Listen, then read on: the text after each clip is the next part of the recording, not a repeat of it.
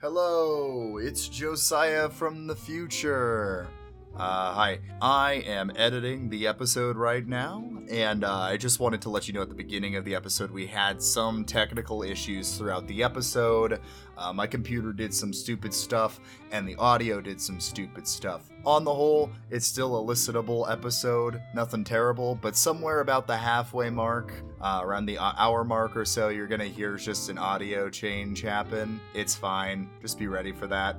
This was kind of the best we could do with the circumstances.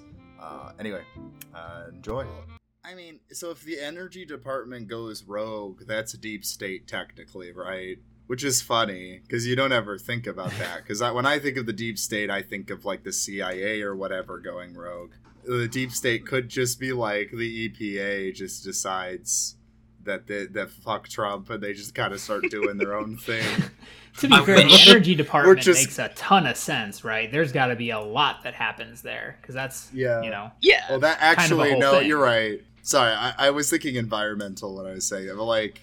Yeah, energy department actually makes sense, but yeah, I'm just thinking of, like, HUD or something, just being like... Like, fuck it, everyone gets a house! See, now that's a deep state I can get behind. That's a deep state I am all about, man. I am about yes. that. But, like, what would the energy department do, right? Turn off the power grids? Well, Cool. They can only turn off the federal power grids. But I think it's more of a matter of knowing things, right? The energy department likely knows a lot of things, You start leaking and they're likely stuff or involved in a something. lot of different things because everything revolves around energy and fuel and guess. oil and this and that.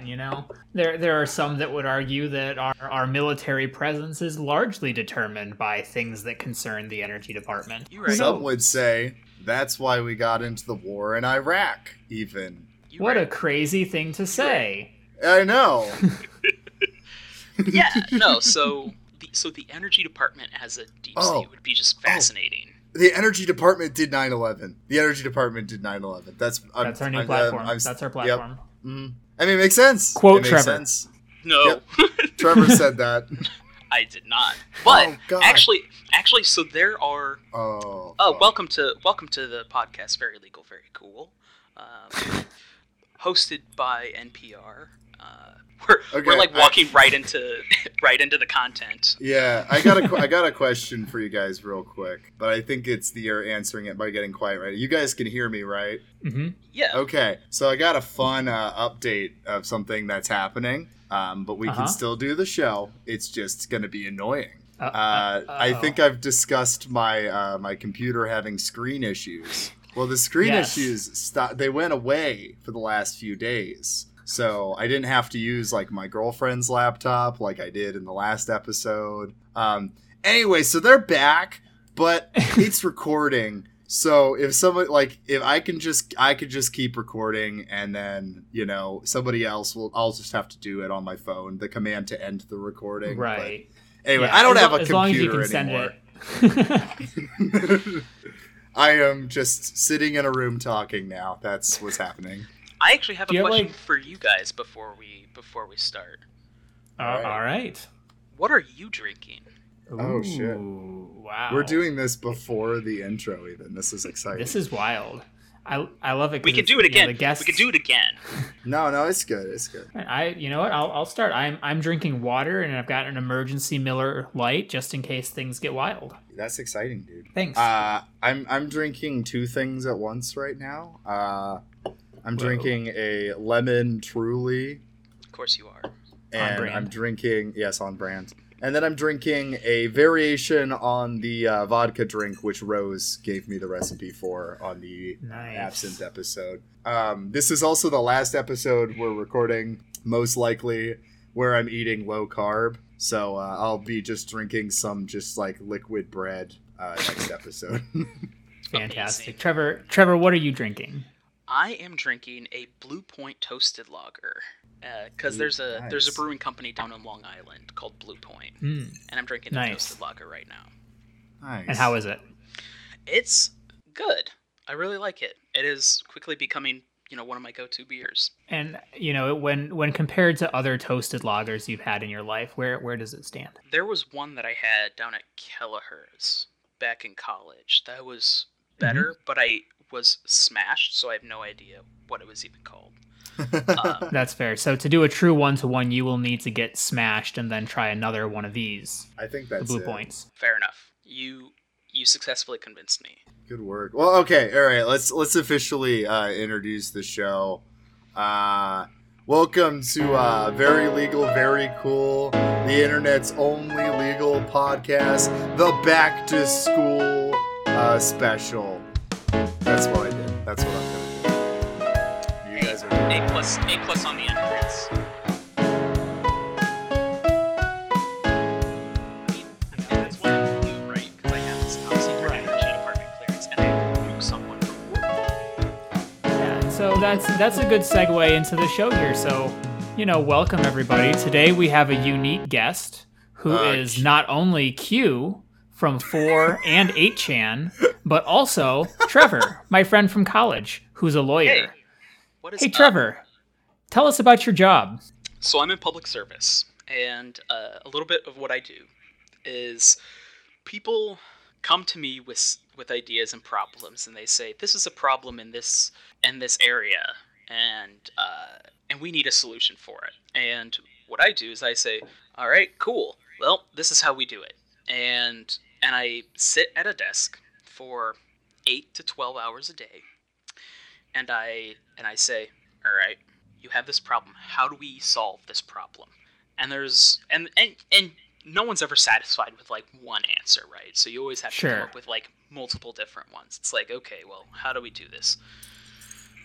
We've got option 1, we've got option 2, we've got option 3, and then we've got option nuke it from orbit. Right, and this sounds very similar to the role of ex-CIA Director Richard Helms when asked by the U.S. government to subvert leftist organization in the United States. Do you care to comment on your role in this? I can say that my name is not Richard Helm. In fact, I could actually say that it's a little bit different because I'm not working with organizations. I'm working with entire communities. Oh, okay. I got a follow-up question. What's it like to be a deep state agent?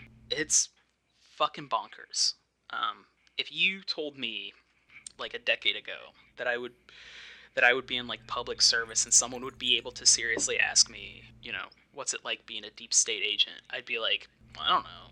Like, if you had told me that, I'd have been like, get the fuck out of here, man. Right. And now it's like having worked in public service, I'm like I don't trust that there's a deep state because like there's a lot of idiots in public service. Right.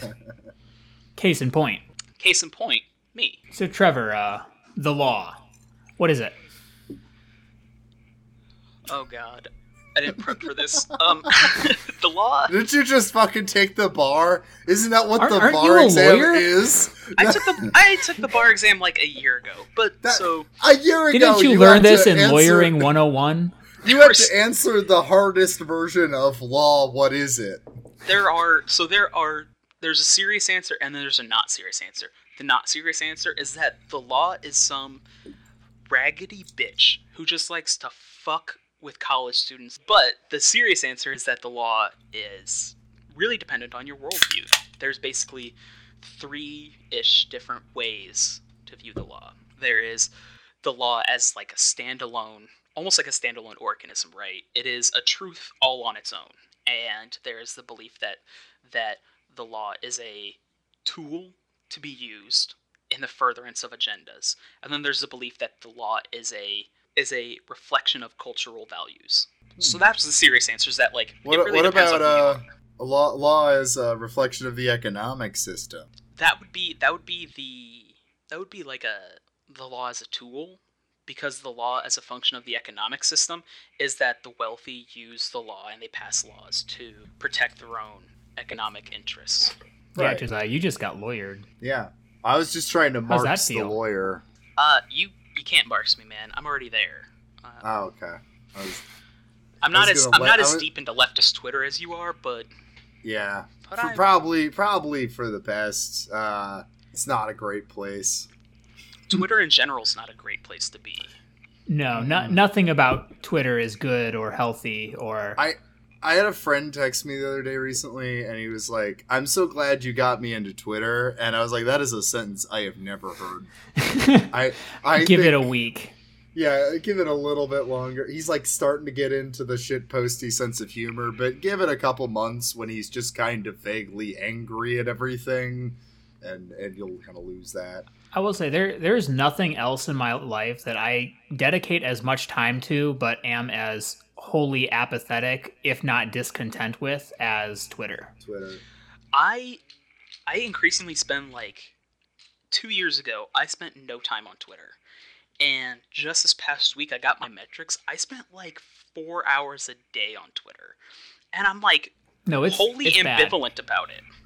Okay, look, so Twitter's weird because on the one hand, the reason at least I keep wanting to spend more time on it is because there's funny people, but then also as BLM kind of broke out, the mainstream press, I witnessed in my own hometown at events I was at, was just shitting the bed on reporting it. But people that were there were doing the reporting, and so it's you almost have a better sense of what's going on with politics if you're on Twitter.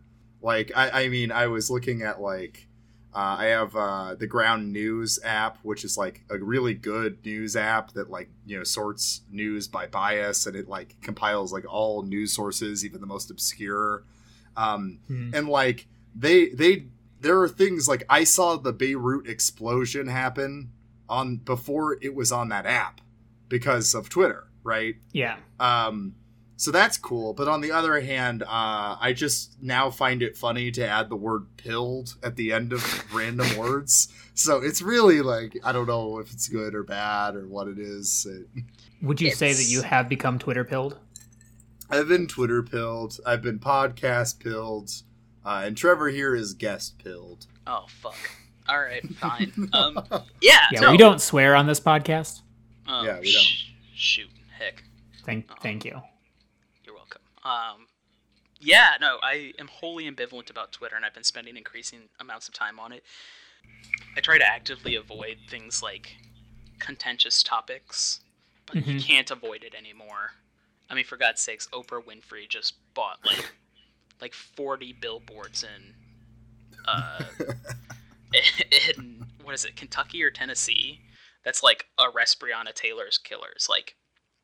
Good cause, but if you're going to Twitter to not keep up on politics, bad idea. You're in the wrong place. Oh man, I'm always fascinated by sports Twitter because that just seems like it's just its own thing, and I don't know what's going on there because I'm so deep in the politics side. I don't know. Oh, this gets to what I don't like about Twitter is the more I talk to more people who have kind of diverse perspectives of Twitter, the more I'm finding that Twitter is essentially a different website for different people, which really makes me question what my own Twitter is and what sort of biases it's reinforcing, if it's reinforcing biases that, maybe I don't agree with as well, right? I think that's why it's helpful to use phrases though, left Twitter or for me, weird lefty Christian Twitter or something like that, because you're very aware of the corner of Twitter you're on and not and acknowledging that I don't know, for me anyway, that's helpful because but at the end of the day, you're still allowing is it a multi-billion-dollar corporation to to filter your news. Yeah, I mean, sure. I worked really hard over several years, and I only since I've become more active in Twitter, I've gotten more blended, but I worked really hard for the first few years I had Twitter to literally just stay on the shit posting side of Twitter. Yeah. The really stupid jokes. And now it's scrolling through my feed is this weird amalgamation of shit posting and politics. Yeah, there was a weird shift, and I'd it. say I don't know if it's a bad thing or not, but there was a weird shift where all those shit posting accounts, and I remember from 2014 when I was using Twitter, just became communists. I that just kind of happened. Deep state propaganda. I don't know. I woke up one day and then suddenly I was a communist too. Like, I was like looking down at my own attire and I'd been infected by it. And I was like, what is happening? You got that communist Rona. Yeah, I got it. I was infected. One day you woke up, you're wearing a Che Guevara shirt, and you just don't know what happened. Which is extremely funny. I think it's one of the best. There's like two examples of like really genius uses of capitalism, and one of them is the Guy Fawkes masks that became really popular after V for Vendetta. Like, they're being mass produced. Like what a great way. Because, like, they were used, especially in 2010-ish. They were used during the Occupy movement. But, like, what a great way to capitalize on people pissed off about capitalism than by selling Guy Fawkes masks. And the second one is by selling Che Guevara shirts. I think... Yeah. Because both of those, like, movements are, like, anti-capitalist. They're both, fuck capitalism. One of my favorite songs is a festival song by Jeff Rosenstock. And it's just literally about that. It's just making fun of specifically punk culture, but it, you know, you can, like, generalize it about generally, like, the bigger thing. Like, the line in it is, this is not a movement, it's just careful entertainment for an easy demographic in our sweatshop denim jackets. I love that line so much. But yeah, it's like, I found that always like a really fascinating thing, that like the counterculture gets like eaten by the culture, and it just kind of becomes part of capital, part of whatever. Yeah, I think that capitalism is so entrenched that like you can't extricate yourself from it. As soon as you're like, let's get out of the capitalist system and do things that are, you know, let's adopt these symbols, you know, they are, you know, quickly appropriated by capitalism for like fucking money. Exactly. Right. And you would essentially have to into the wild yourself, but even that, you know, the story was then sold for other people's gain, right? I mean, look at Burning Man. Yeah. Or whatever, you know, like Burning Man, Bonnaroo, like any festival really. The only answer, I think, is to start a podcast. And unrelated to that, you should subscribe to our Patreon. We got a few. Okay, all right. I'm not even gonna finish. We'll circle back around to that. Support our leftism with your cash. But speaking of capitalism, leftism, politics, Twitter, Trevor, why are you here today? I am here. Yeah, what do you want to get out of this? I would love to talk about the deep state. You know, I mentioned I'm in public service. I find the deep state so fascinating and compelling as like a narrative. I find it super compelling. But that's why I'm here. Is because I really, really want to talk about it. Like, right. Jones and Hard for some of this delightful deep state conversation. Well, let's talk about it. Let's, take it away. Give us the intro, and we'll see where it goes. Right. So I had a professor in school who always like started any sort of a lesson. He was always like, as always, let's begin at the beginning. So let's begin at the beginning, right? So a conspiracy theory, because at its core, the deep state is a conspiracy theory. Because a conspiracy theory is, by definition, a belief that there's some shadowy group behind some event. And, you know, there's a lot of really good examples of this. Second shooter on the grassy knoll. The Queen had Princess Diana killed. So there has to be some underlying event. You can't use a non-event as a conspiracy theory. What about the theory that JFK's head just kind of did that? Well, yeah, I mean, that's a conspiracy theory, but there are two things that make conspiracy theories stick. Right, two. First is that there's some basis in evidence. And second is that it has to minimize the cognitive dissonance.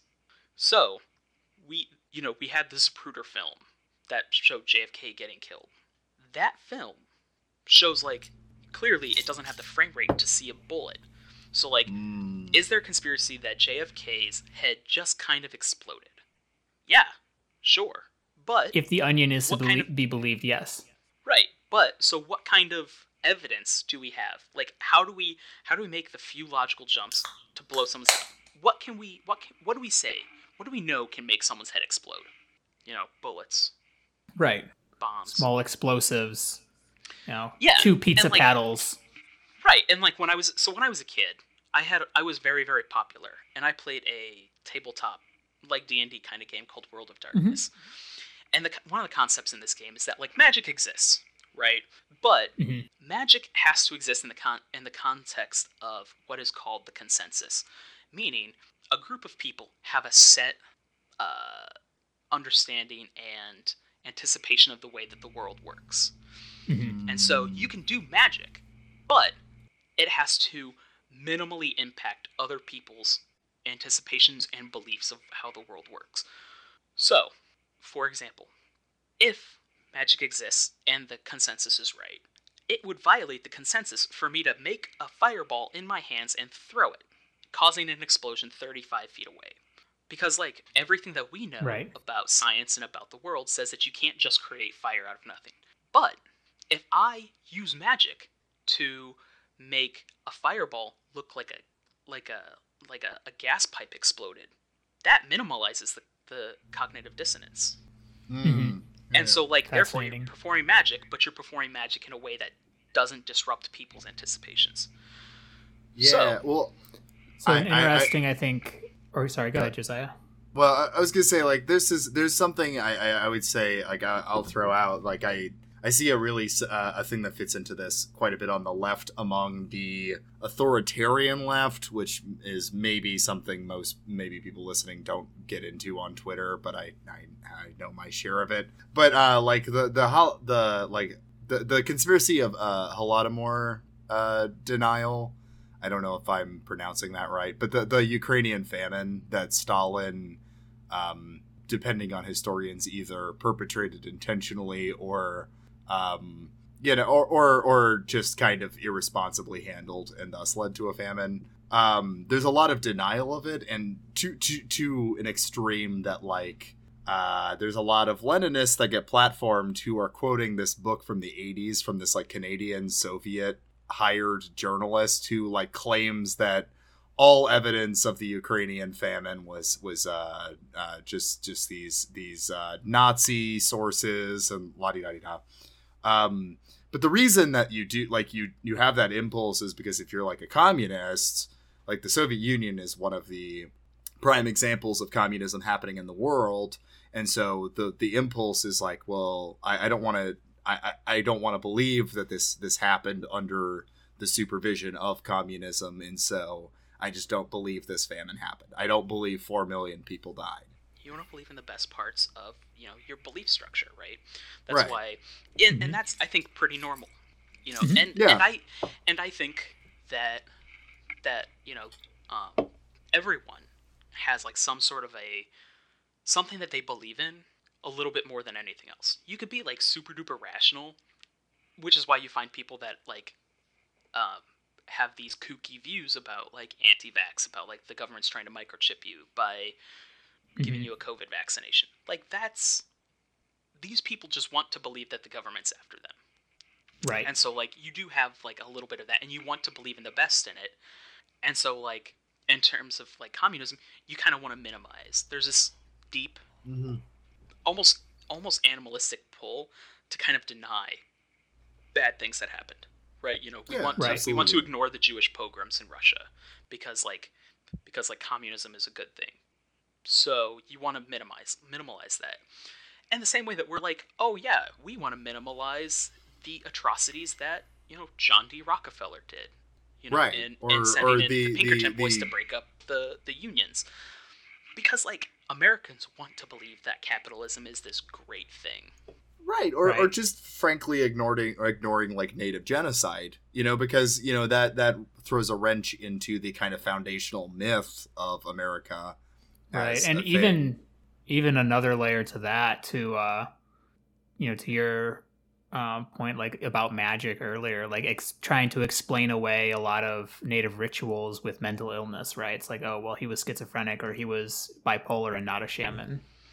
Right, and there was about a year and a half ago, I was still in school. It was a while ago.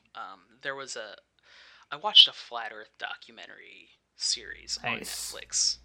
Nice. We gotta do an episode on the flat Earth at some we point. will. They're in We the like, extended VLVC universe, but we just haven't done it yet. Well, so one of the things is they did experiments, and they're experiments. If you look at the data that they collected, their academic standards were rigorous, and they basically in these experiments show that there had to have been a curve on. There has to be a curve of the Earth. Mm-hmm. Well, as a result, they found this, and they just minimalized it because it violates what they wholly believe as the truth. And so they're oh, we just made a mistake. We made a mistake somewhere. We're gonna have to redo this somewhere. It's right, and I no, you did it right. Yeah, I found that there's a lot of gut feeling that connects to that. Yeah, I feel that it's this way. Sorry, go ahead.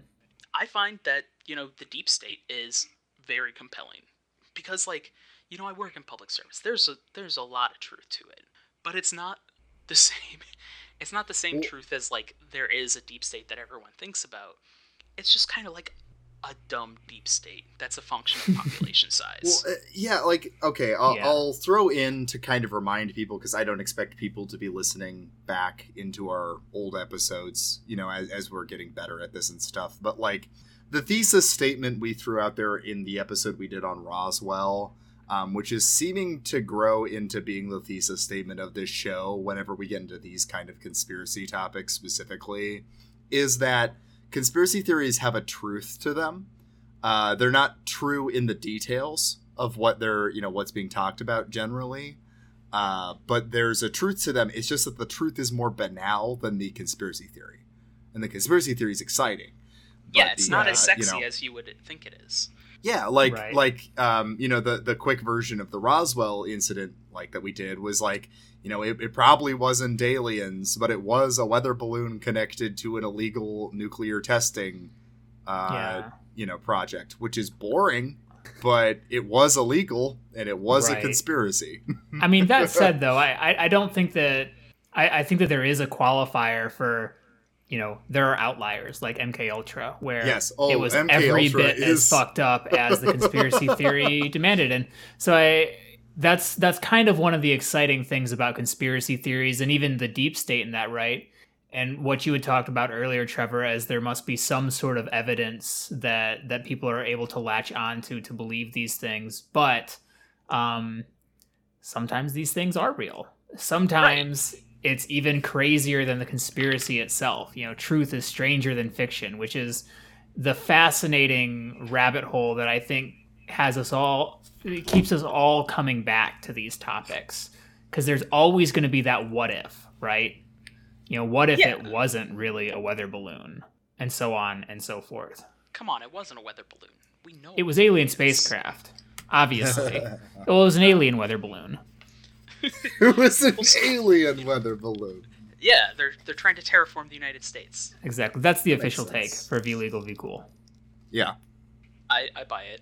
Well, so in terms of evidence and minimally counterintuitive, right?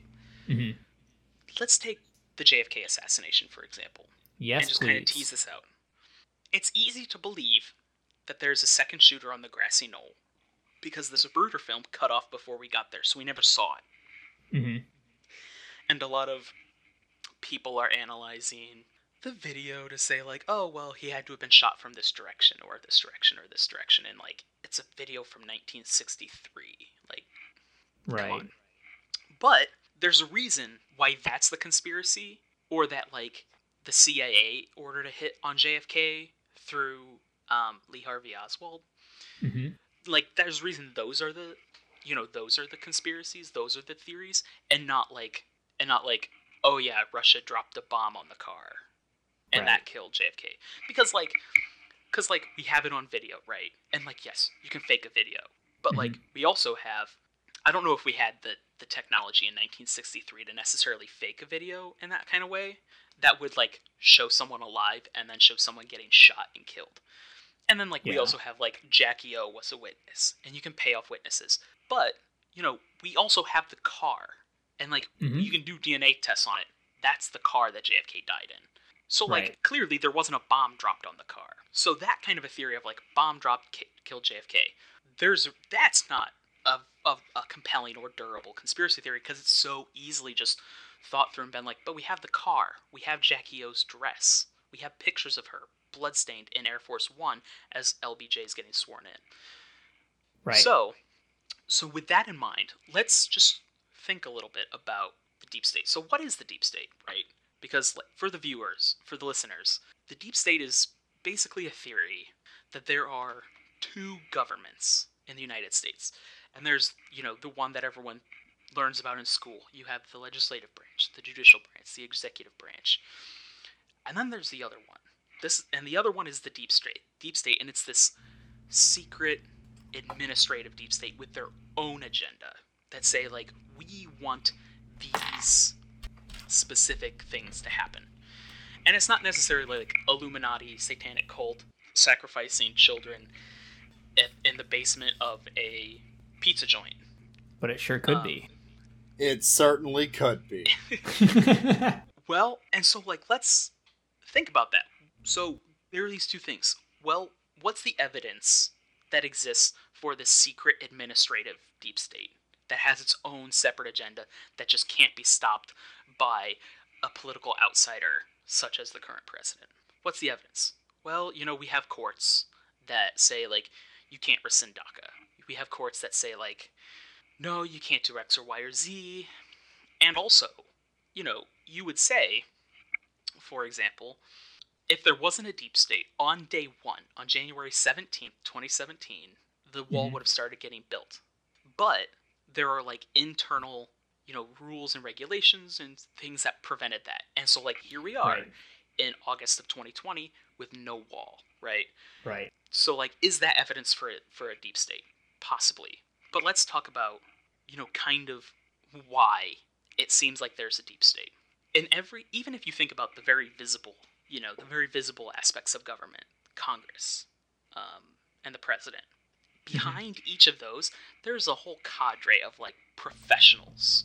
In state governments, for example, you have people who will spend their entire careers as administrative assistants at the capital of Illinois, of Wisconsin, of New York, of California, and they're not really super partisan.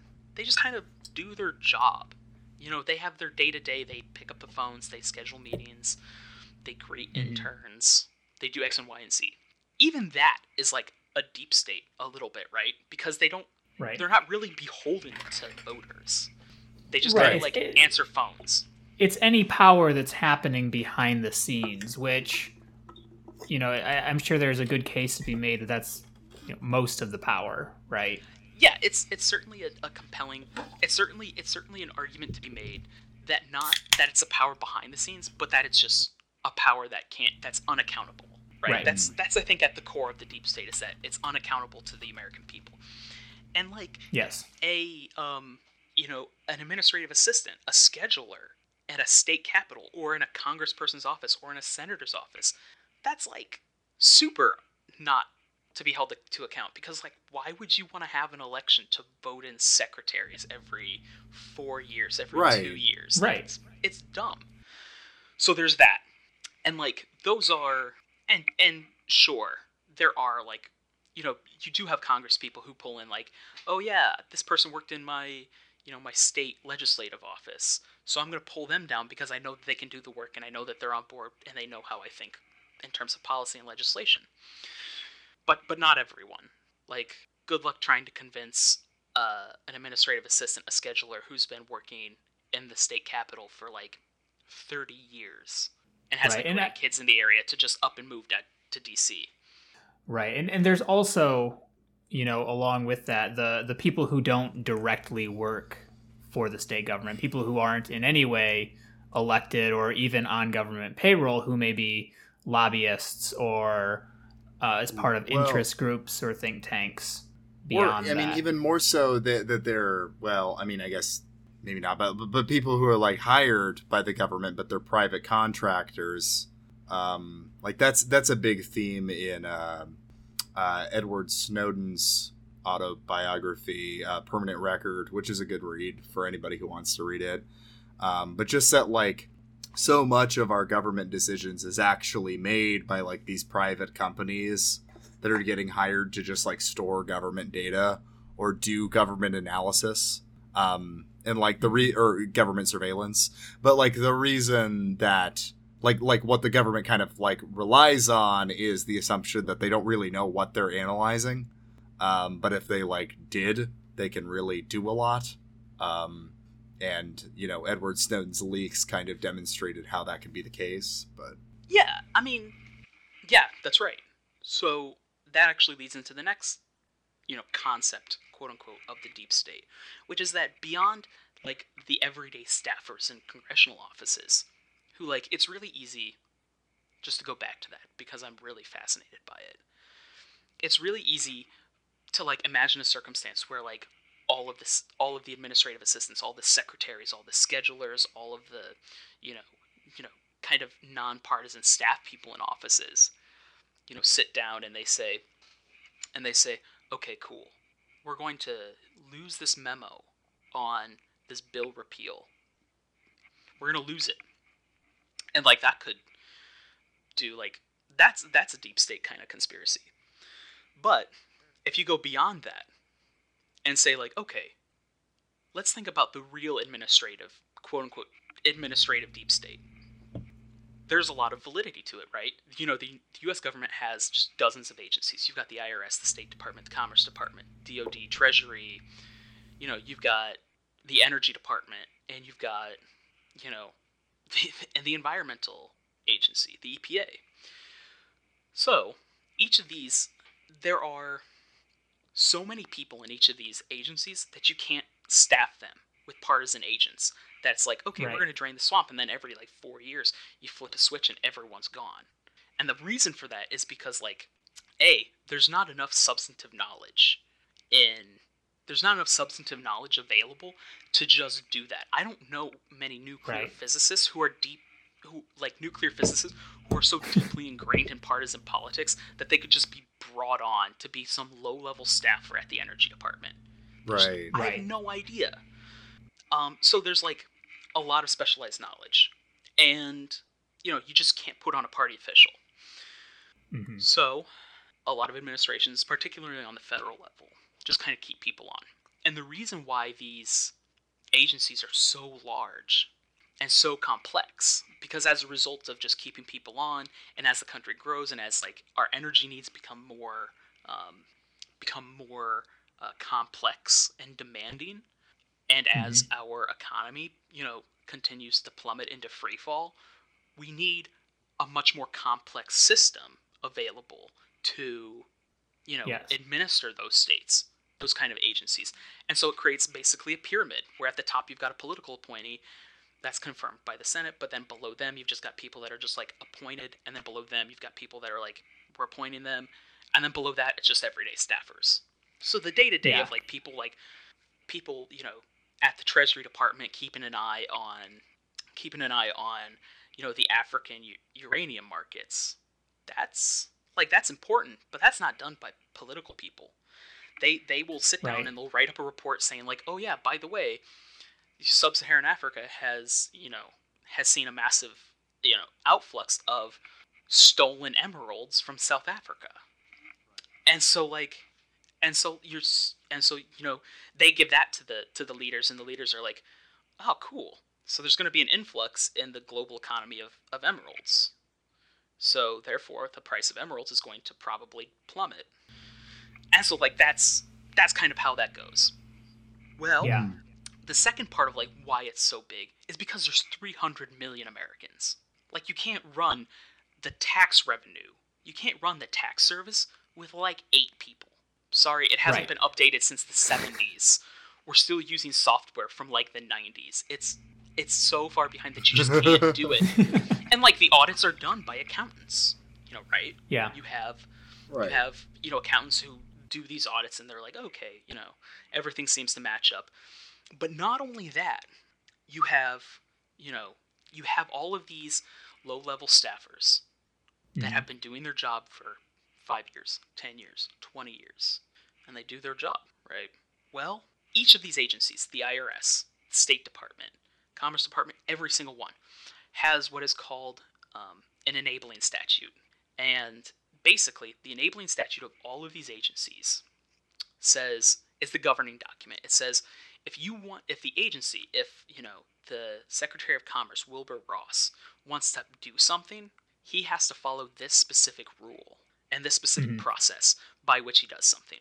And if you don't, then like that decision gets rolled back.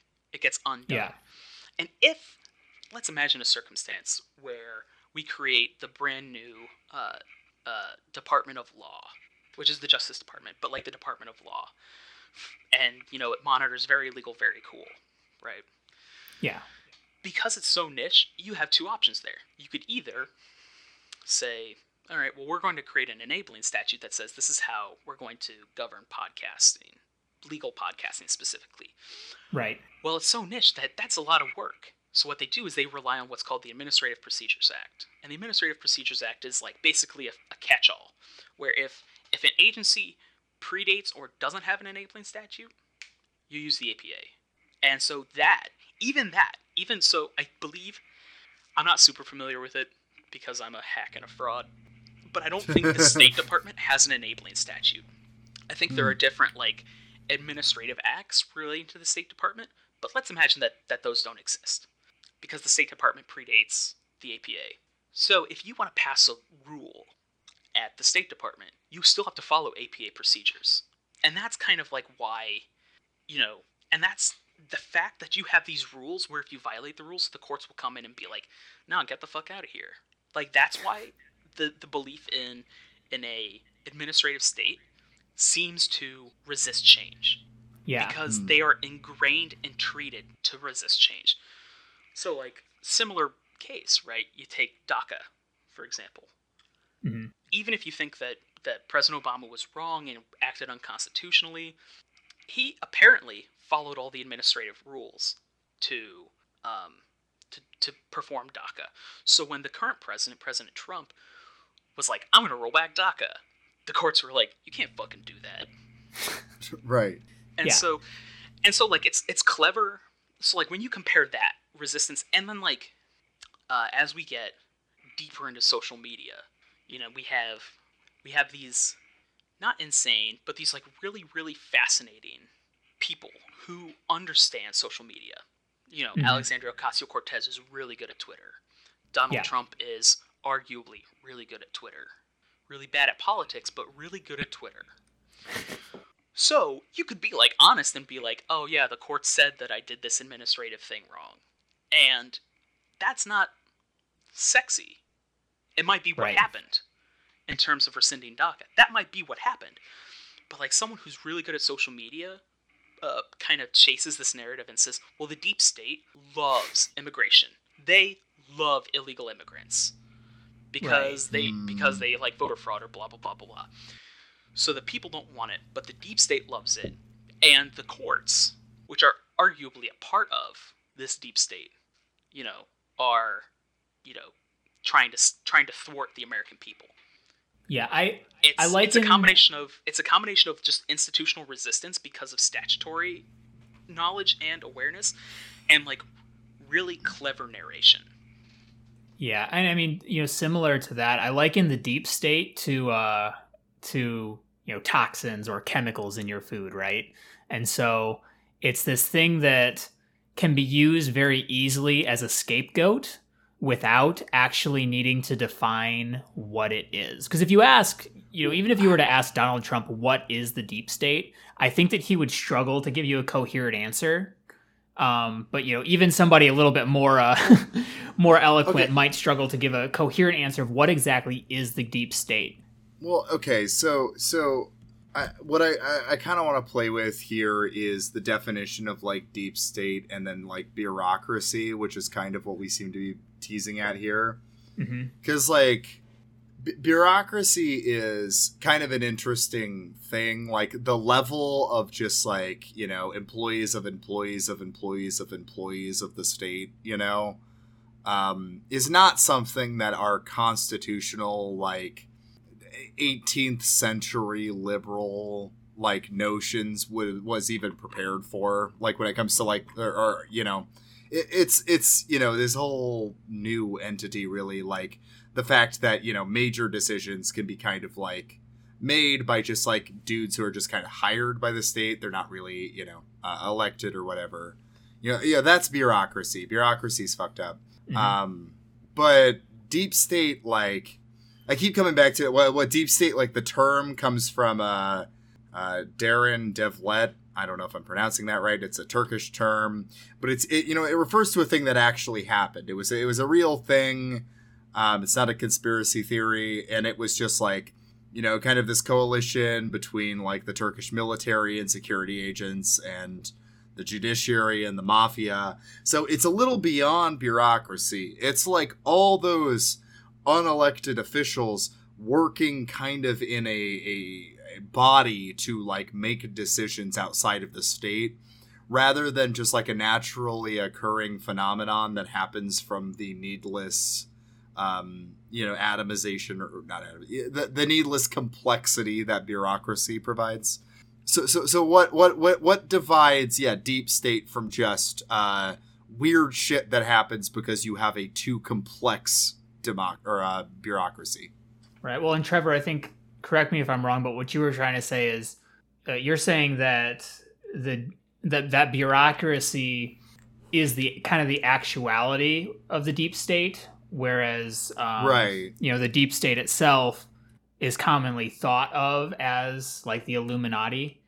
Yeah, that's exactly right. So there is, you know, I think it's a clever characterization to say that the deep state is, you know, this immense administrative bureaucracy, which it is. It is. The United States is a huge bureaucracy, but there is, I think, the way that it's been used a lot, especially in the context of drain the swamp, is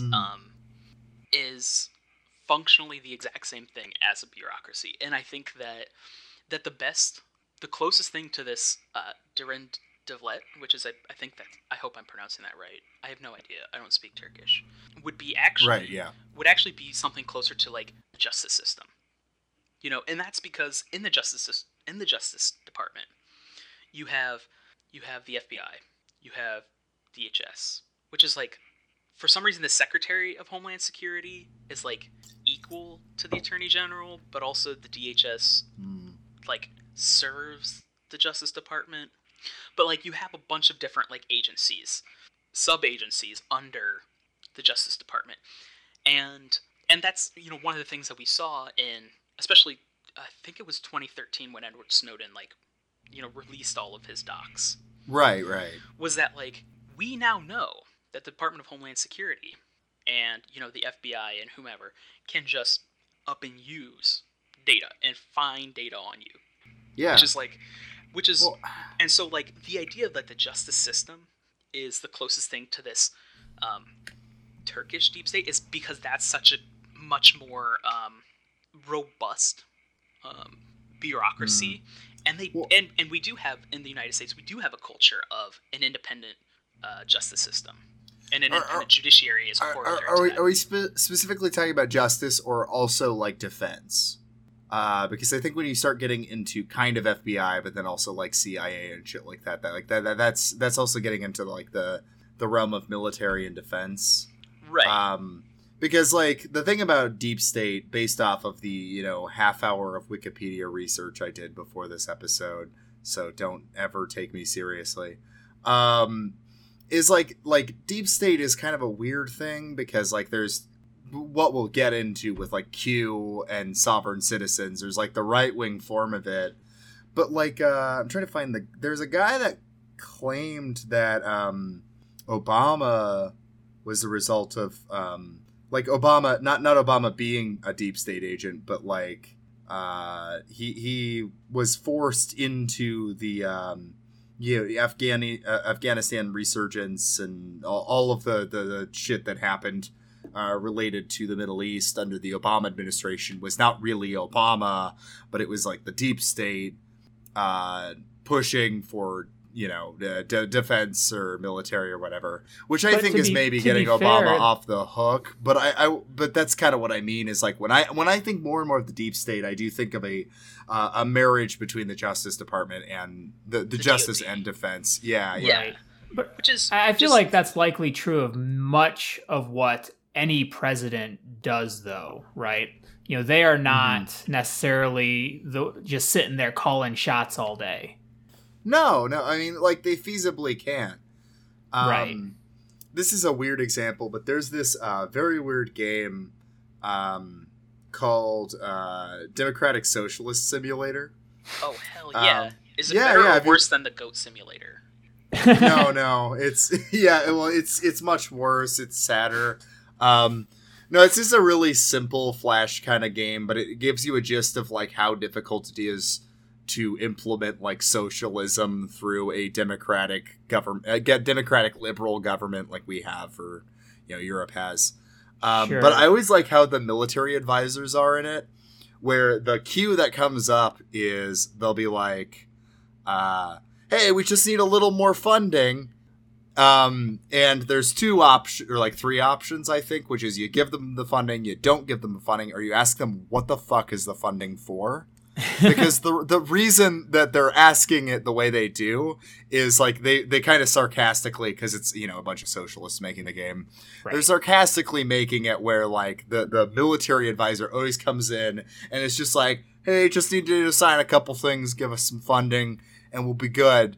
And, a good socialist or whatever is supposed to be like, well, what do you need that for? And for better or for worse, that kind of has adjusted how I look at, like, the Defense Department or whatever, where it's just like... I don't know that that's a good source. No. No, it's a terrible source. But what I'm saying is, what the point they're trying to make is that it's very, just fund us.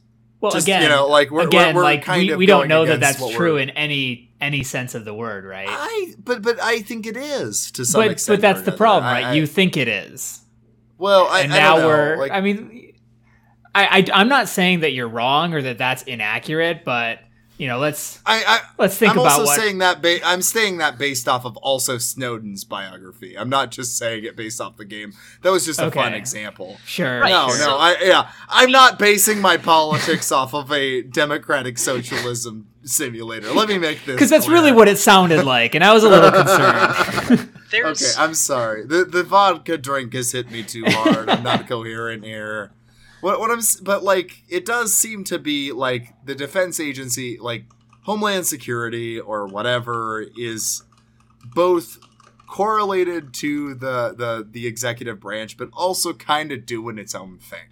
Yeah, and that's I think actually that's so we start off with saying like, okay, well, the IRS does audits kind of independently because good luck micromanaging the IRS. Right. But you're right. The real, when people think about the deep state, they're thinking about I like the way that you put it, the marriage between the Justice Department and the DOD. Because when you think about it, there's certainly, when you think about that, there's certainly some evidence in the past that we just kind of like threw money at different departments in the name of this big policy. In 2003, 2004, we just started throwing money at the DOD because we needed to take on the war on terror. And in 2001, we threw money at the DOD because we had to chase down Al-Qaeda. We had to chase them down. My Midwestern slipped out there. I was like, Al-Qaeda. Al-Qaeda. But yeah, so like there are a few examples of that. And those are just two examples in my lifetime. In the 1980s, 1970s, we threw money at the DOD to combat communism. And we kind of did that for like 50 years. So there is like some truth to that, but like at its core, like those kinds of like age-old problems of like these are just deeply entrenched and they just kind of ask for money and you can kind of sign off and give them the money. That's a function of these deeply entrenched bureaucracies. That is hard to imagine bureaucracies in the context of the DoD, because like how do you have the day-to-day, like the day-to-day employees of the Defense Department are the soldiers. Right. But so Trevor, I think that a lot of the activity in like the 60s and 70s kind of muddies the water a little bit on the bureaucracy angle. So, you know, the a more conventional vision of the deep state, and just to get this out of the way, you know, each of you first, what's the first thing that comes to your mind when you hear deep state? The FBI. FBI. Yeah, CIA, FBI, some sort of some sort of inner deep dark state. Well, I can't not think of deep state, not think of Q anymore because of the way that's used. So I try to. Right. Well, we'll jump into that in a second. Yeah. So yeah. But yeah, just first. So FBI, trying CIA. To discredit Donald Trump. I mean, FBI and CIA ties in pretty well with what I was going to say. So, you know, if we look at the Project Chaos with the CIA in the 60s, that consisted of, I believe at its peak, from what we know, about 51 people. And again, potentially dubious, but apparently was not even the director of the CIA did not have a lot of information about what was going on with Project Chaos. And when I think of the deep state, again, I think more of these small cells or small groups of people that are pulling the strings in the back end, and not necessarily the bureaucratic bloat that occurs, though I think that is a likely explanation for it. But like with the projects like MK Ultra, Project Chaos, and a lot of the work done by the FBI and CIA to destabilize like the Black Panther movement, that was a very small group working very hard, like working illegally and against the United States citizens, based on the whims of a very small group of people. Yeah, well, I mean, I think that the small group there is kind of like a key to a lot of this. There's this physicist, David Robert Grimes, who he did this thing where he calculated the likelihood of like conspiracies and the amount of people involved to cover up most of like mainstream conspiracies, and then like how many years it would be like they would likely get exposed by. And so he did like the moon landing hoax and vaccinations and stuff like that, and all of them were like, you know, these require like 411,000 people in the case of the moon landing hoax to like be involved in this, and most likely it comes out in like 4 years. That was it. That was the odds. As like MK Ultra, a lot of MK Ultra stuff is much smaller, and that's, I think, why it's a more viable way to be concealed. That's kind of why I think you're right in this, like the deep state functioning as these like small coalitions within the government of like 40 people is like more likely to be a real thing that happens. Right. And I can defend it with, I believe it's a sociologist. I don't remember, political scientist. It was two political scientists, Alistair Smith and Bruce Bueno de Mesquita. I'm Googling it real quick. They wrote a book called The Dictator's Handbook that I read a few years back. I don't fully buy everything in the book, but I remember them arguing that most governments, you can really look when looking at politics, the main thing you really should look at is small coalition versus big coalition.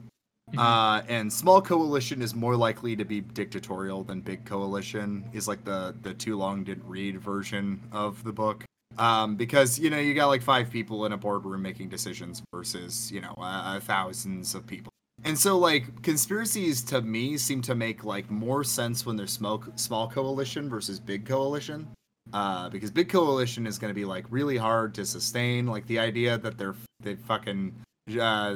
moon landing is not, or the moon landing didn't happen, or the Earth is flat, is just, it requires so many people to sustain that thing.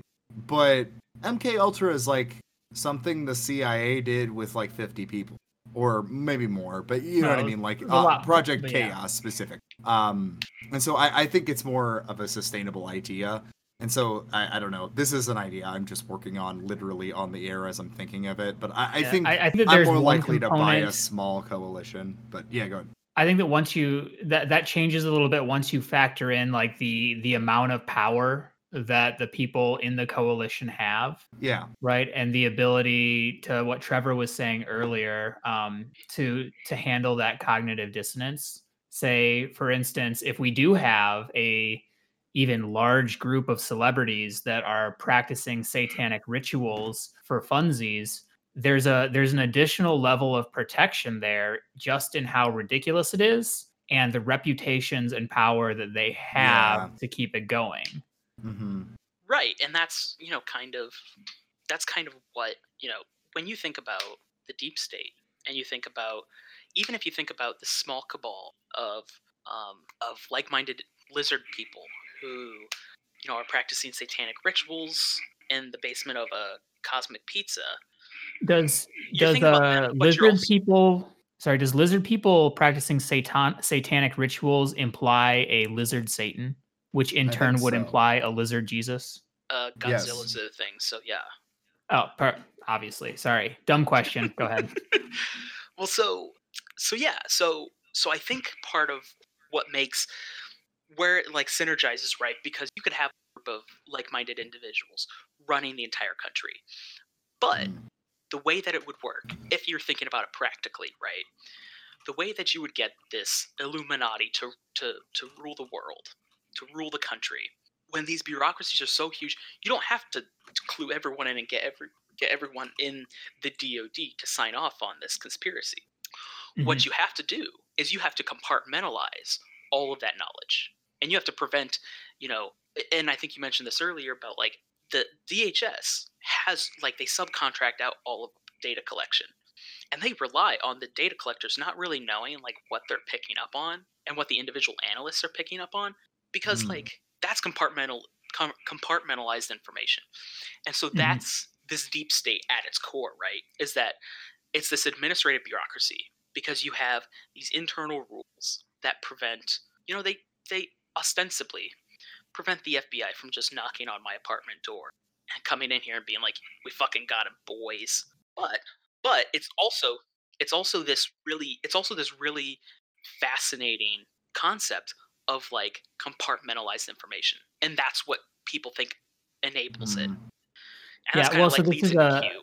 an interesting tie-in before we get to Q to the UFO conspiracy. Because if you listen to anything Bob Lazar has said about his experience, his alleged experience with UFOs, basically what he said when he worked at S4 on the alien spacecraft was there was a large culture of you only found out what the absolute minimum of what you needed to know.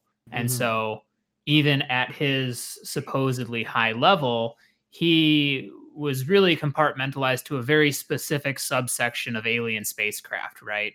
And it for any conspiracy theory, you almost for many people working in it might be able to get away with that or do away with that moral component where they don't actually know what they're doing and they believe that they're doing something other than what they are. Yeah, I mean, Um, I'm reminded of Iron Man 3, which yeah. is kind of a heretical thing. Is like you've got botanists and geneticists who are like working on this genetic sequencing to help repair plants if you like break plants. And they're like, oh, Mhm.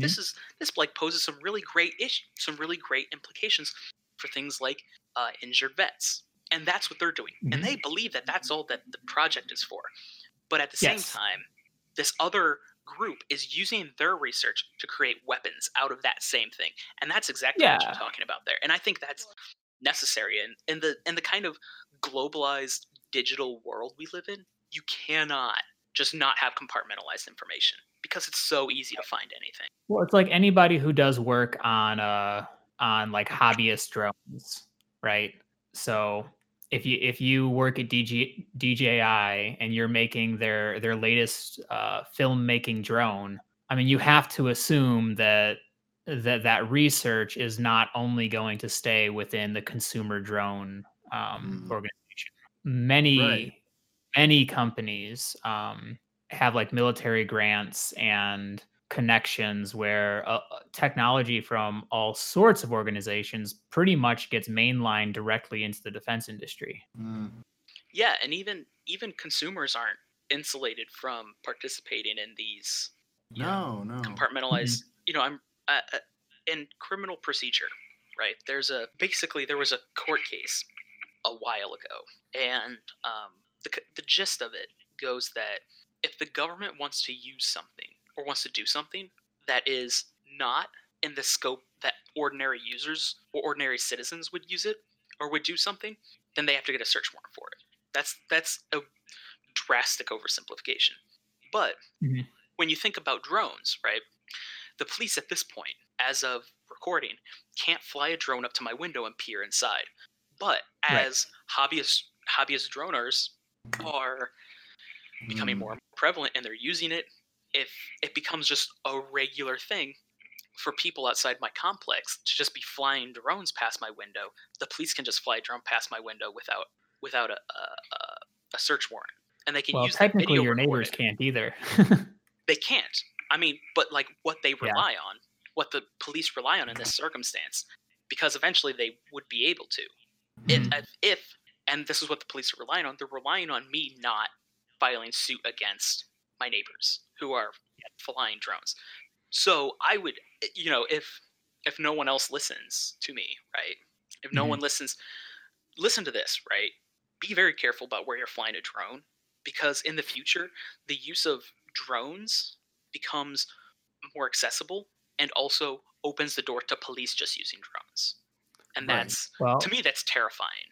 So my license actually just expired, but I was formerly an FAA certified drone pilot, and there's actually a surprising, maybe not surprising, but there is significant regulation on drone use already, which is a great thing.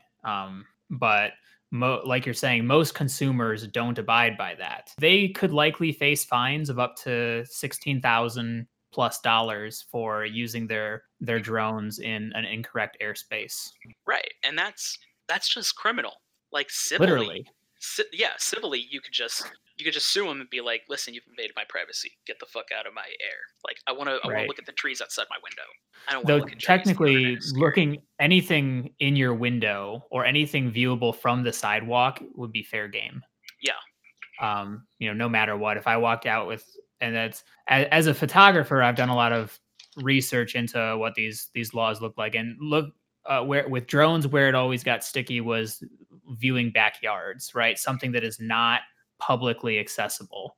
Right. And so there are regulations around that, but if you're committing a crime and I'm looking in through your window, I don't need a warrant to say I saw this and I took a video or a photo of this from the street.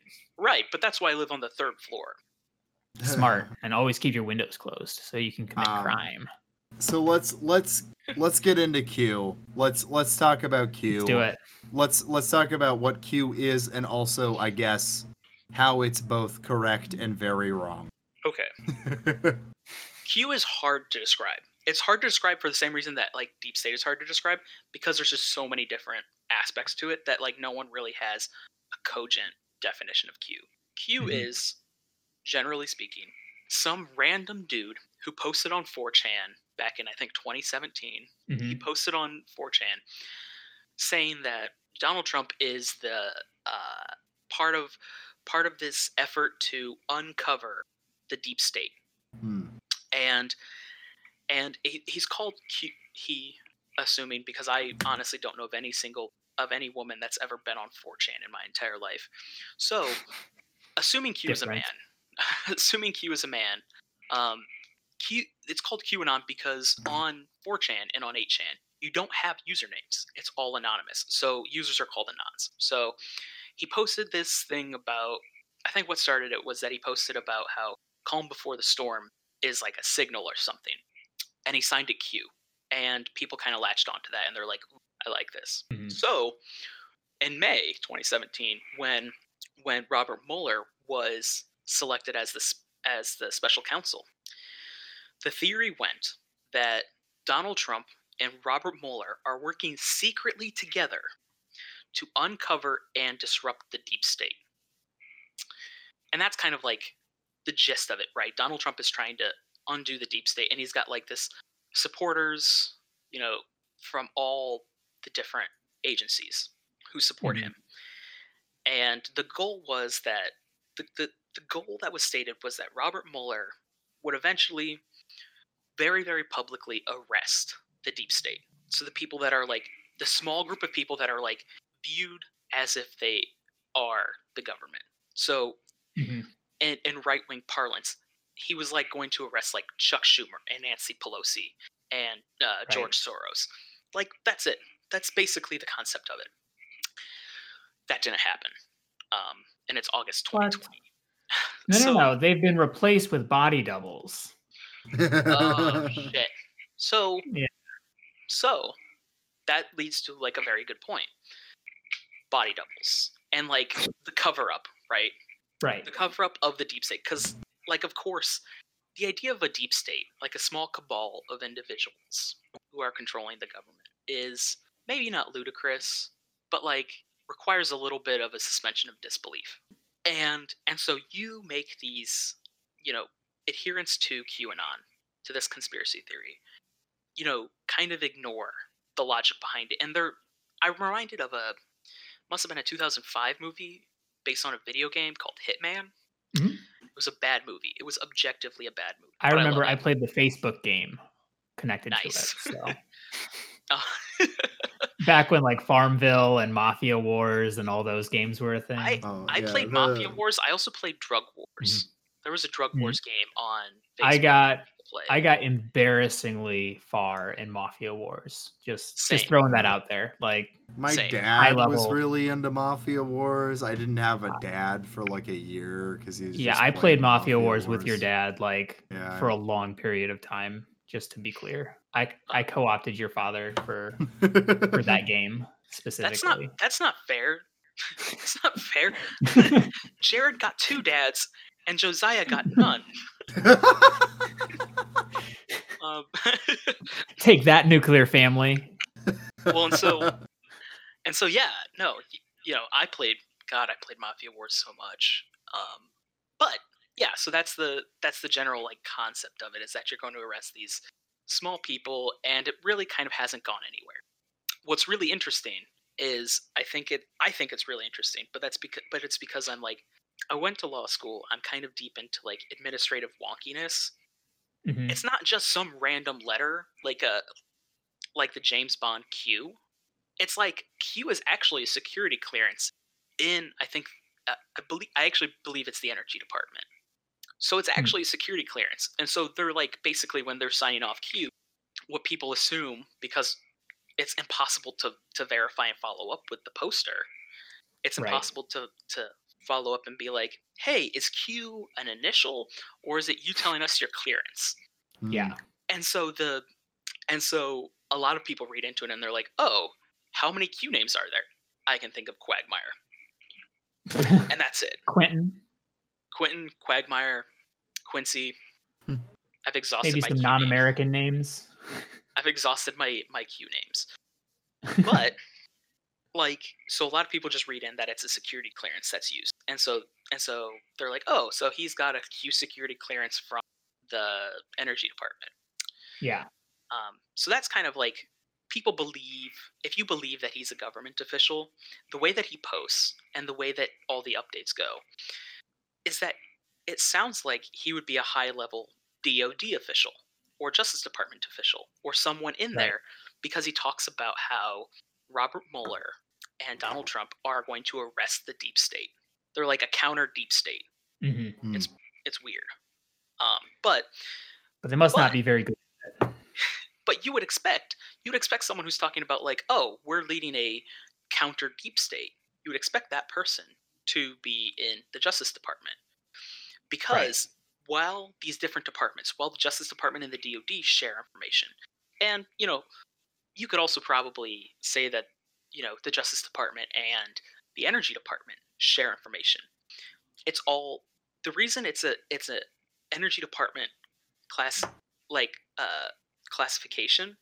security clearance is because there's a different security clearance at each. So you could have a Q security clearance in the energy department and not have a security clearance to get corollary information, background information, underlying information from the Justice Department. Yeah. So that's Q, and I think Q is like an endlessly fascinating topic, just because he's like Nostradamus in many ways, and that he's just so abysmally prolific at making claims and making predictions that like he's gonna be right a handful.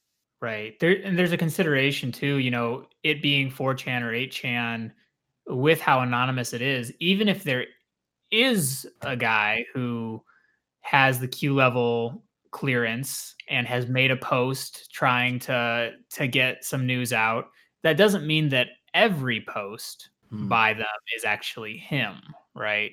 Right. That's kind of like the problem that everyone's running into, is like, and I think the New York Times, because I'm a mainstream fraud, right, had like one of New York's elite. Yeah, something like that. I think someone did an analysis of the different Q posts. Like someone had archived them, sent them to a news agency, and this news agency, which is in itself problematic because algorithms can be flawed, to basically determine, or basically say, like, analyze the different posts. And what they found was that like the posts were either all written by one bot that's just kind of like learning, or it was written by or the posts were all written by different people, which means that which means that like in the most generous reading, you've got a group of people that have to be all on the same page with what information can be disclosed in a Q post. And it's, I mean, I worked on school projects. You can't get 4 people to be on the same page with everything. You've got to like constantly touch base and be like, hey, what's up? Have you done this? Have you done this? I mean, to be fair, there are many tightly run groups, right? Like the group project analogy, well, funny, I don't know that necessarily holds water, that a group of people cannot orchestrate something complex. Right, and they can orchestrate something complex. Case in point, I think Unicorn Riot is like, I think 10 people, and they are one of the most tightly knit or tightly run. I guess I don't know if I'd call them a counter news organization, but like a news organization that's that's so tightly run in a way that it's a little bit different to make the analogy, but like the New York Times isn't that tightly run, even though they've got 100 years on Unicorn. Yeah, and the New York Times, struggles with the bureaucracy issue that you talked about before, or any institutional organization that employs, hundreds, if not thousands of people, you'll run into that. Yeah, and that's like, the longer an organization exists, that's a continuing problem. And that's part of like, you see this a little bit in changing cultures, and when people talk about wanting to change cultures in like Hollywood, that like it's an obscenely white, obscenely male, kind of like an old boys club almost. Yeah. In Hollywood, and you talk about like changing that, but like Hollywood's been around for a long time. It takes a lot to change it. And the New York Times faces the same thing. That's why I think like as technology gets better, I think that it's a lot easier for groups to mobilize and stay cohesive and, stay fluid. Yeah. Yeah, but I mean the slow change, it's a feature, not a bug, right? This is all very intentional. And so the last company I worked at was a 100-year-old insurance company, and change was so not slow great. To a fault. Not great at all. I now work for a startup, and we have the opposite problem where things change far too fast. I have a couple friends who work or worked for the same company that you for, and like they had the same thing of like, it's hard to change things in big old companies and big old organizations. Yes. Well, this leads us to like how agents of this counter deep state would go about dismantling the deep state. Like if you believe that the deep state, as embodied through the DoD, the Justice Department, the State Department. Because, when you talk about foreign policy, you're talking about the State Department. And when you think about how can you end up dismantling the deep state? Well, you do what like Rex Tillerson did when he was head of the State Department, and you basically you ask for your funding to be cut, and yeah, there are like administrative hurdles, but you can get rid of all of that by just cutting funding and making everyone quit because they're just so unhappy. And that's kind of like what you do, right? If you want to dismantle the deep state or dismantle this administrative state, you just make all these career people so unhappy that they're like, fuck it, I'm out. And that's right. spooky. Unless the deep state itself is something far, too ingrained for that, right? Like if this is a life vocation that is dated back potentially hundreds, if not thousands of years, this becomes a different story where then we do have like a cult aspect to it. And I don't know that solution would necessarily hold water in But what that you do environment. So the way that I foresee this working, right, is that if you have the deep state and you have, a defense secretary who makes it so unbearable to work at the DoD and like everyone quits, those people who are passionate and are like, this isn't what I signed up for, that they quit. Yeah. Right. But the deep state, those deep staters who are like part of this small cabal, they'll stay because it's their job to stay, because it's their job to then pursue and direct the DoD's policy agenda, and then it becomes much easier to see them. Like if you say we're gonna get rid of staffers and all of our like middle management policy types of people, but nothing changes in the direction of the DoD, and they're still like, hey, can we get money for the war in Iraq? That would then show that like, okay, so that lends credence to like it's not administrative, right? As much as it is, in fact, a small cabal of people. But so then thank God for Trump. So then you're facing, right. Ugh.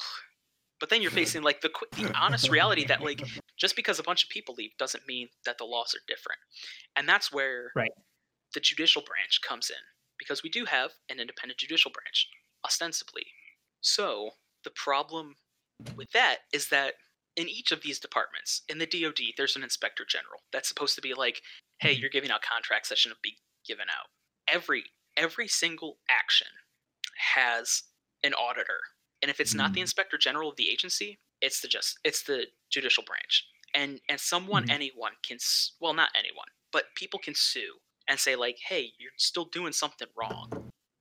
So even if you gut an agency and things don't change, that's not necessarily proof that there's a deep state, there's a cabal, because you also have to look at the court records, because the court records, the district court will say like, no, you violated the APA, you can't do this, you have to do these due considerations, you have to make certain, you have to hold hearings on this decision, and so if you see that nothing's changed and the department's been gutted and there's no court record that you can find, which I will admit is like the one thing that I learned in law school, is that I got really good at looking for court records. And so, if you can't find a court record and nothing changes, but the person in charge of the policy, the department head, the director of the agency, says that they want things to change, that's problematic in some ways. But yeah, no, I think the deep state and QAnon are fascinating. So Trevor, is the deep state real? And how often do they send you direct orders? Yeah. So I don't work for the federal government.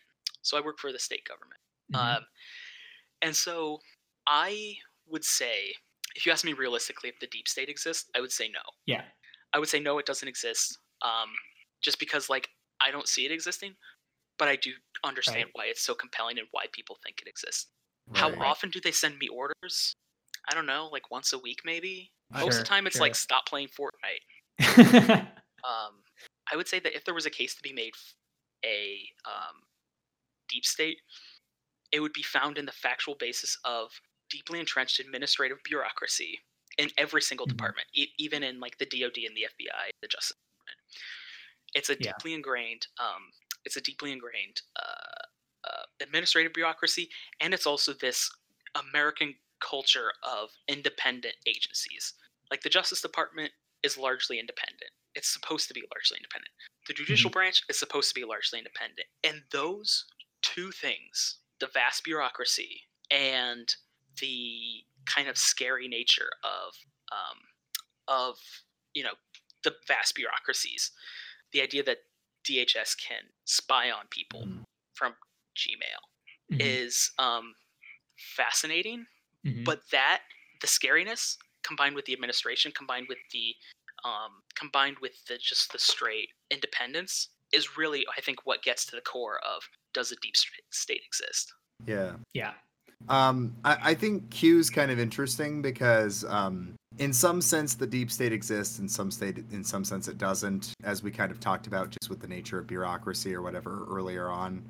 Q kind of fits your thesis, especially about like conspiracies being about like minimizing cognitive dissonance or whatever, because Q is taking this idea of a deep state and then making it like, oh, they're trying to fuck over our Lord and Savior Daddy Donald Trump, rather Please don't call him than, daddy. you know, well, yeah, I'm saying that with sarcasm, but Well, but it's or you know or whatever. Q is trying to fit the deep state into that, when, you know, I guess with my thesis that I always kind of push, it just seems a little more banal than that. It is still evil, but it's just evil or bad or, you know, whatever. But it's more simple than that, but it's easier to believe that there's like this big rogue state within the state that's like trying to get rid of you know, the Republican Messiah or whatever. you Yeah, know, and that's for a non-centrist podcast, it's amazing how every episode the conclusion is, well, the answer's somewhere in the middle. accurate. So yeah, Yeah, so I it is. guess we should get to our final thoughts in this and stuff. We should probably be wrapping up here. I think the banal answer to, does the deep state exist, is like, kind of, but like, it's not a sexy deep state conspiracy to run the world. It's just mostly like, we spent 240 years putting systems in place that guard our institutions, and that's what the deep state is. Right. Even the DoD. I will say, I think, you know, where I land on this, I think that we would be foolish to not believe that there is a relatively small group of people that has a disproportionate amount of influence over Yeah, national and yeah. global politics. And, you know, to me, that's kind of the deep state, right? Okay. The people who, both known and unknown, who are in many ways pulling a lot of the strings, even though it doesn't, you know, it's not necessarily going to be a bunch of Satanists in robes who are, you know, doing occult rituals to bring about the coronavirus.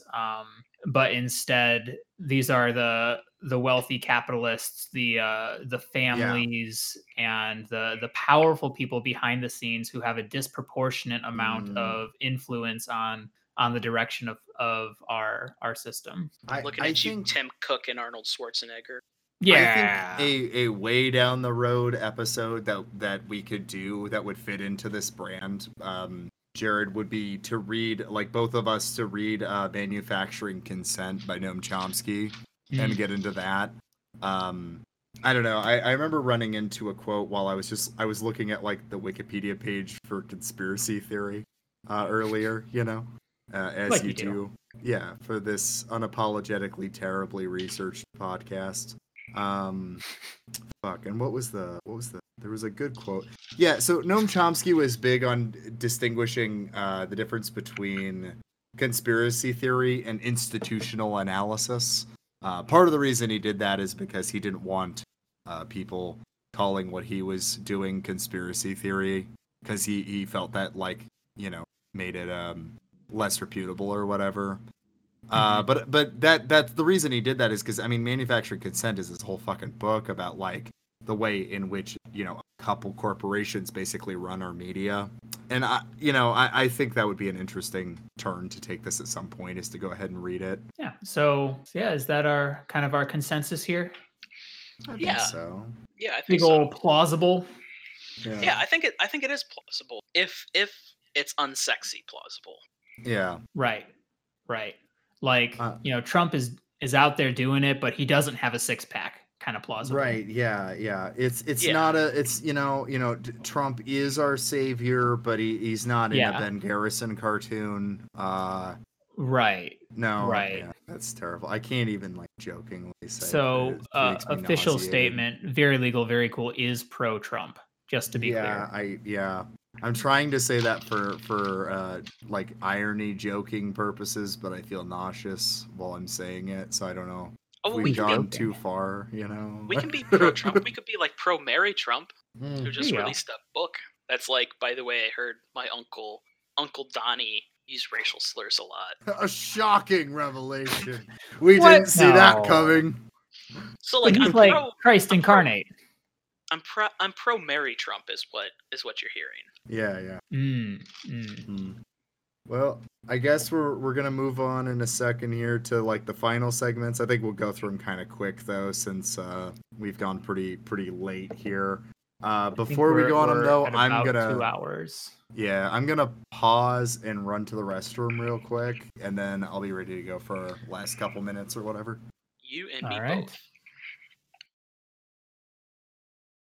This episode of Very Legal, Very Cool is sponsored by Very Legal, Very Cool. Very Legal, Very Cool is a podcast hosted by Josiah and Jared, where they talk about things that they've poorly researched for maybe half an hour or so on Wikipedia. Now and again, they'll bring in interesting guests, mostly people that they know from their various friend groups, and they'll talk about topics that these friends may or may not be experts in. And that's pretty much the show. And now back to your feature presentation. Very legal, very cool. The one about the deep state. This episode is brought to you in part by the deep state. We consist of several very wealthy, influential people who are pulling all the strings behind everything you do. The deep state. It's deep. This episode of Very Legal, Very Cool is brought to you by Twitter. Keep tweeting. Back. This episode of Very Legal, Very Cool is brought to you by Josiah. Josiah is a frequent podcast guest and occasional host at Very Legal, Very Cool. He, as previously stated, gets most of his politics largely from leftist web browsing games. I did not say that. Thanks for supporting this podcast. I read books, okay? Like in video games, you read books, or no? I read books.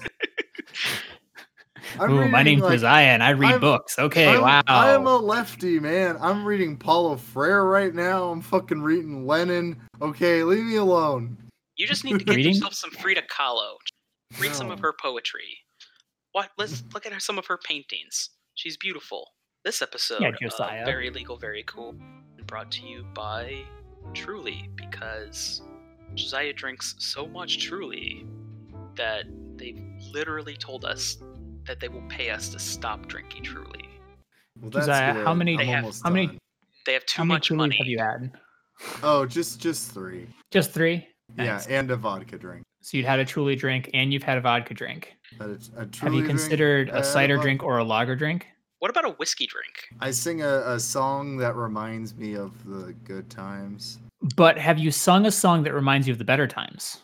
Oh, Danny boy. Okay, this is a dumb bit.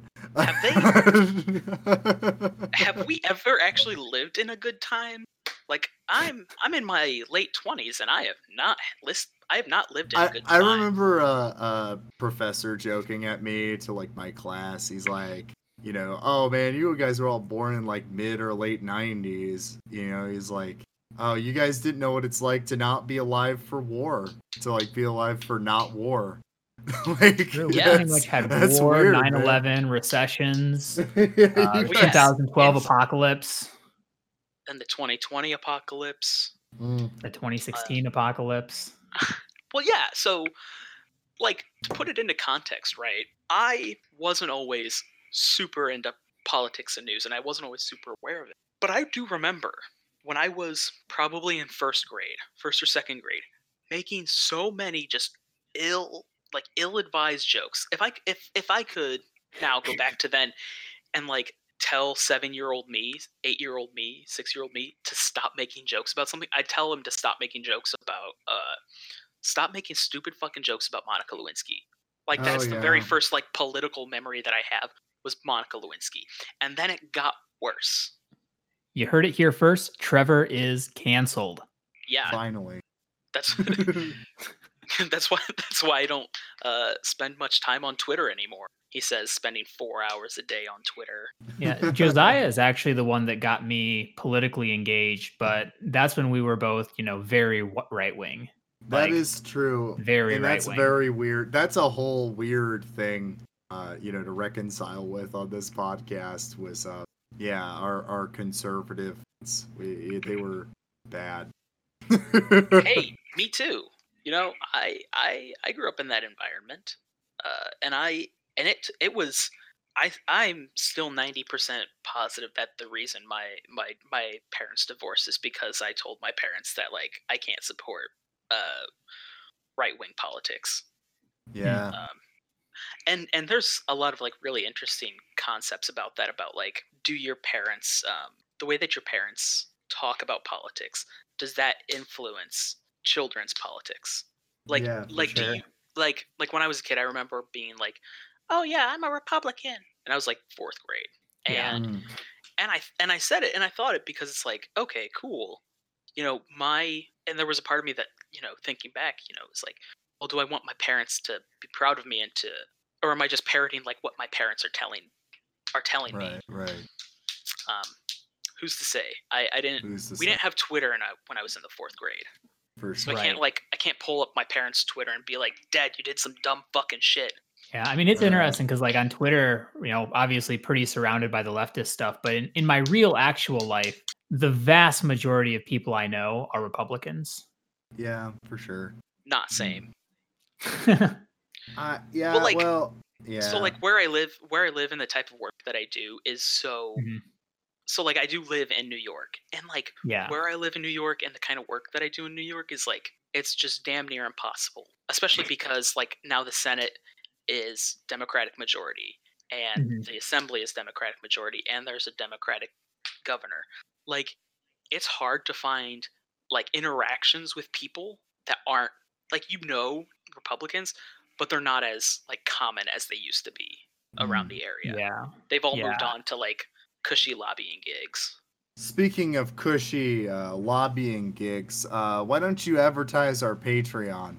Oh, yeah, of course. So you can find Very Legal Very Cool on Patreon at Very Legal Very Cool. Send them money, I believe $10, and they will insult you, and $20 they will insult you, and I will insult you. Okay. Actually, I'll insult you regardless. But yeah, so that's, you can find Very Legal Very Cool on Patreon at Very Legal Very Cool. You can find him on Twitter at I think it's VLegal VCool on Twitter. VLegal VCool Pod. VLegal VCool Pod, and that's one of the more entertaining feeds that I follow.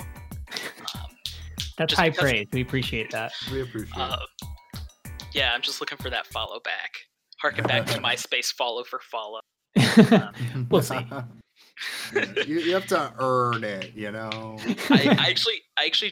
I think the last time I tweeted, let me just double check. I think the last time I tweeted was to basically all like the 3%ers, the get off my lawn kind of people who tweet about protecting the Second Amendment because of a tyrannical government. I basically just called them all assholes. Because Portland's happening right now, and they're like, oh, but property damage. It's like, okay, cool, get the fuck out of my face. Right. You're gonna have to cut out so much of this pod because I've been drinking, and it's like, all right, cool, drop an F-bomb here. What's the worst that could happen? We're not actually a a language-free podcast. Just to be clear. Thank God. I was thinking about it for just this episode, doing bleeps every time you say a word. I think that'd be pretty funny. That would be That hilarious. would be fucking hilarious. And then just put in like random bleeps. So Yeah, we could implicate Trevor in something weird just by, creative censorship. Fuck yes. All right. Well, we don't have any more patrons, so yeah, so we've actually run out of patrons to insult. So we need you to do your part and sign up for our Patreon. Holy shit, who are we gonna make fun of? This is not cool. This is the moment. See, do we have any new reviews on iTunes? I don't. Let me see if Michael filled into his promise. I will say that one of the more recent episodes that I listened to, you guys mentioned, I think you did actually mention Elon Musk and his dad stealing emeralds in South Africa or something like that. Yeah. There's a podcast that you guys should check out called Behind the Bastards. They do so many really good episodes on like really shitty people, and the host is an investigative journalist. I love Robert Evans. Yeah, no, Robert Evans. Yeah, I don't listen to podcasts, so. What even is a podcast? Well, who among us? Well, it looks like nobody's done any reviews, so we'll cut Look, I'm not mad. I'm just disappointed. All right.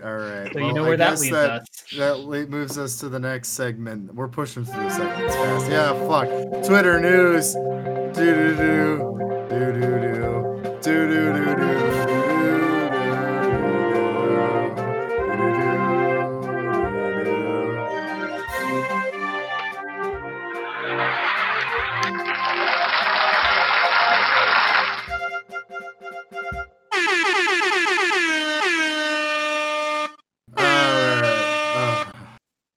I don't know, we've been backlogging podcasts pretty rapidly, so I'm pretty podcasted out.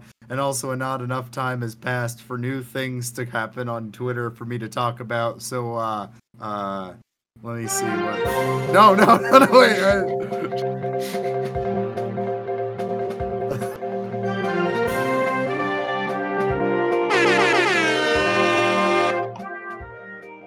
Anyway,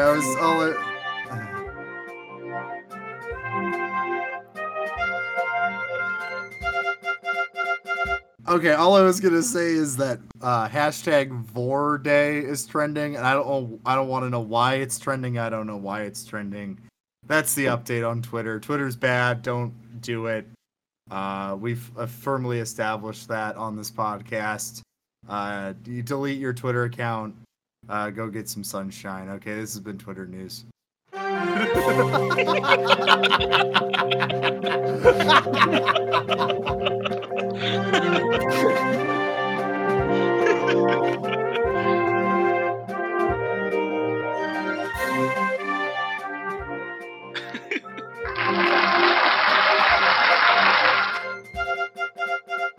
That was easy. Well, I don't want to ever let you have a soundboard again. Next episode, no soundboard. No, this soundboard is my pride and joy. I hate you. This is the only reason I do the podcast. That makes sense. Well, all right. I guess we got plugs, and then we're out of here, bros. Damn. All right. Trevor, why don't you start? What do you plug in today? I am going to plug... See, I've got a Twitter, but it's so private. So, like, follow me on Twitter. I think I'm Star Fox Command on Twitter. Good luck finding me. I'm Star Fox Command on Twitter. So I plug that. I also plug, if you're really interested in, like, deep dives into, like, really shitty people, I'm going to plug Behind the Bastards. And if you really like news and also hate yourself, I would also recommend Dre McKesson's Pod Save the People. Those are my plugs. I don't have my own podcast because I'm a hack and a fraud. And you call yourself a straight white male. I never said I was straight. There you go. Fair. We're making assumptions. Jared, what are you plugging today? Sorry. All right. So I'm for one, I've done it before. I'm gonna do it again. I'm plugging the soundboard. Best purchase of 2020 by far. And I would also like to plug the book Chaos. by Tom O'Neill that I started reading a couple days ago, have read a significant amount today, and it's pretty good. It's gonna make a conspiracy theorist out of me yet. So excited for that. That's good. What about you, Josiah? What are you plugging? Yeah, I'll plug Going Outside. You should do that more. Turn off Twitter, step outside. It's whatever. But if you're insisting, oh, I need to listen to a podcast right now. I need constant stimulation. I'll plug the A-Lab series. A-Lab is ALAB. It stands for All Lawyers Are Bastards. And our Hell good yeah. friend, they're bastards. Can confirm. And our good friend, who is now a friend of the pod, the Hell Dude, or Tarek, is on that. He does podcast. not know that he's a friend of the pod. He doesn't know he's a friend yet. But... He just quote tweeted us, and that seems like it. That's my plugs.